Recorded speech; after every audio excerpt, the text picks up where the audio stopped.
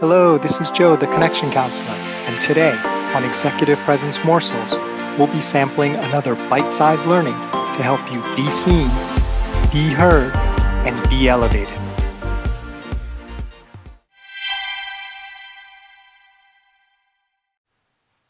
Hi, it's Joe Kwan, the Connection Counselor, and I hope you're having a fantastic week. This is the second in our two-parts series about storytelling, inspired by some of the things I've learned from Kindra Hall in her book, Stories That Stick. And again, I'll share a link to the book as well as to another great storytelling book by my good colleague Sarah Elkins if you're more interested in the specifics of generating stories. So I want to share a little bit about the arc of a story or the structure of a story and why that's important. And if you're going to tell a story, and it can definitely help contribute to your executive presence, you're going to want to make sure you're actually telling a story, not just talking. And especially as you go higher up the food chain, it can be a little bit difficult because people are going to tend to want to listen to you or even seem like they're listening to you and nod their head because of the power that you have and the authority. So sometimes you think you're telling a story, but really you are just monologuing like a villain in a movie, and there's no real story to it. And the unfortunate aspect of that is you're not getting the full power of the storytelling, the genuine power rather than the power based on your position or someone trying to please you. So I'm going to share with you a not story, right? And then share with you a story version. But before I do that, I want to explain the basic fundamental arc or structure of a story. And I'm going to use the language that Kindra shares in her book. So each story has a beginning, a middle, and an end, as you know. And the way she describes it, the beginning is the normal, right? That's the normal state. It's where things were. The middle, so you build up from the beginning to the middle, and the middle is like an explosion, right? That's like the happening. That's what kind of makes the exciting part of the story and what's really going on. And then the end of the story is the new normal, right? You don't go from normal to explosion to normal. Because something has exploded, there's a new normal and things are fundamentally different than they were before, even though things settle down and it's not a constant explosion, because at that point the story hasn't ended. It's still ongoing. So I'm going to share something with you, not as a story, and then I'm going to put it into a story format so you can feel the difference. So one day I just realized that, I could do a better job at sort of being self-aware, and if I wasn't being as self-aware, it would impact or negatively impact my ability to be a good parent and to teach and to lead my son Lucas, because he said something and it made me kind of realize that I wasn't really self-aware as to what was going on.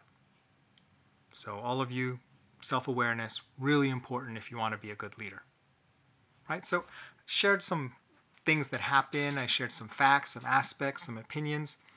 Not really a story. So I'm going to switch into story mode with a normal, an explosion, and a new normal. So one day my son Lucas and I, we were heading out to go on an errand, and we were in our mudroom putting on our sneakers, and I can't even remember what I said, but he was maybe 4 or 5 at the time, and he looked back at me and with sarcasm that I didn't know was available for someone of his age said, "Well, that's not helpful." And I was just livid. I was like, how dare this kid talk to his father that way with this sarcasm? How dare he? And then the final thought was like, where did this kid learn to talk like this to an adult? And as I was thinking this, and I'm not making this up, I can't make this up, I'm not that good of a storyteller. I'm looking at him and I'm kind of scanning the room, and I see my reflection in a mirror that we have on the wall.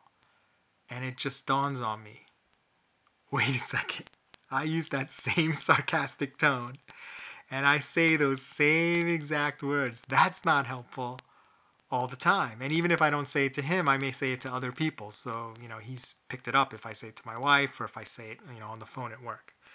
So he's learned that from me. I'm the one who taught him to be that way. So it was a really humbling experience. And from that moment on, I try to be much more aware of how I talk to people, how I talk to my family members, how I talk to my coworkers, because I am modeling that for him. More than what I tell him to do or tell him is right, he learns by watching me and picking up the habits that I do. So you can see how the storytelling framework was much more powerful and you're more connected to it. And it actually makes more sense. It's easier to remember what's happening. So as you go through your day and you listen to stories of others, see if you can locate the normal, the explosion, and the new normal. And as you tell stories, see if you can see where those parts are coming out in your stories, because I guarantee you your better stories will contain those parts. And I'm really curious, if there are some great stories you've heard that you'd like to share with us, please send us a voice message or email me at joe@connectioncounselor.com. Would love to hear them, and if possible, share them on a future episode. So this is Joe Kwan, the Connection Counselor. Thank you for listening to Executive Presence Morsels. Remember, it's not what you say, do, or wear. It's how you make people feel that generates executive presence. Nothing else matters.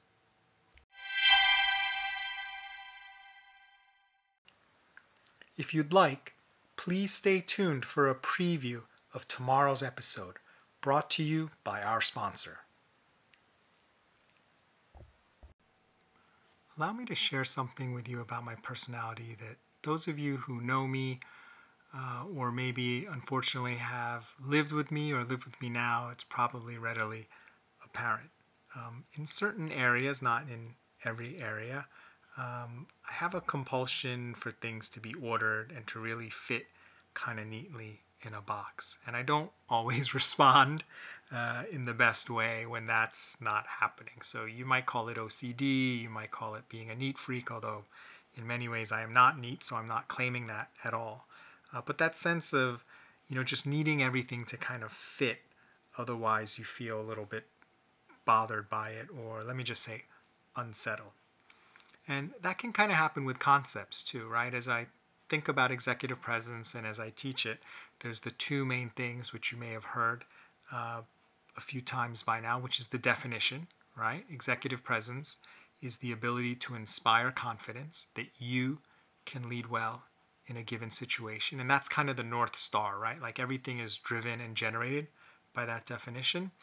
And then what I like to call the 6 degrees of executive presence, which are the 6 states of being that I've identified, which are key, but probably not the only states of being, but I would say are key states of being for generating executive presence and that confidence, which are being proactive,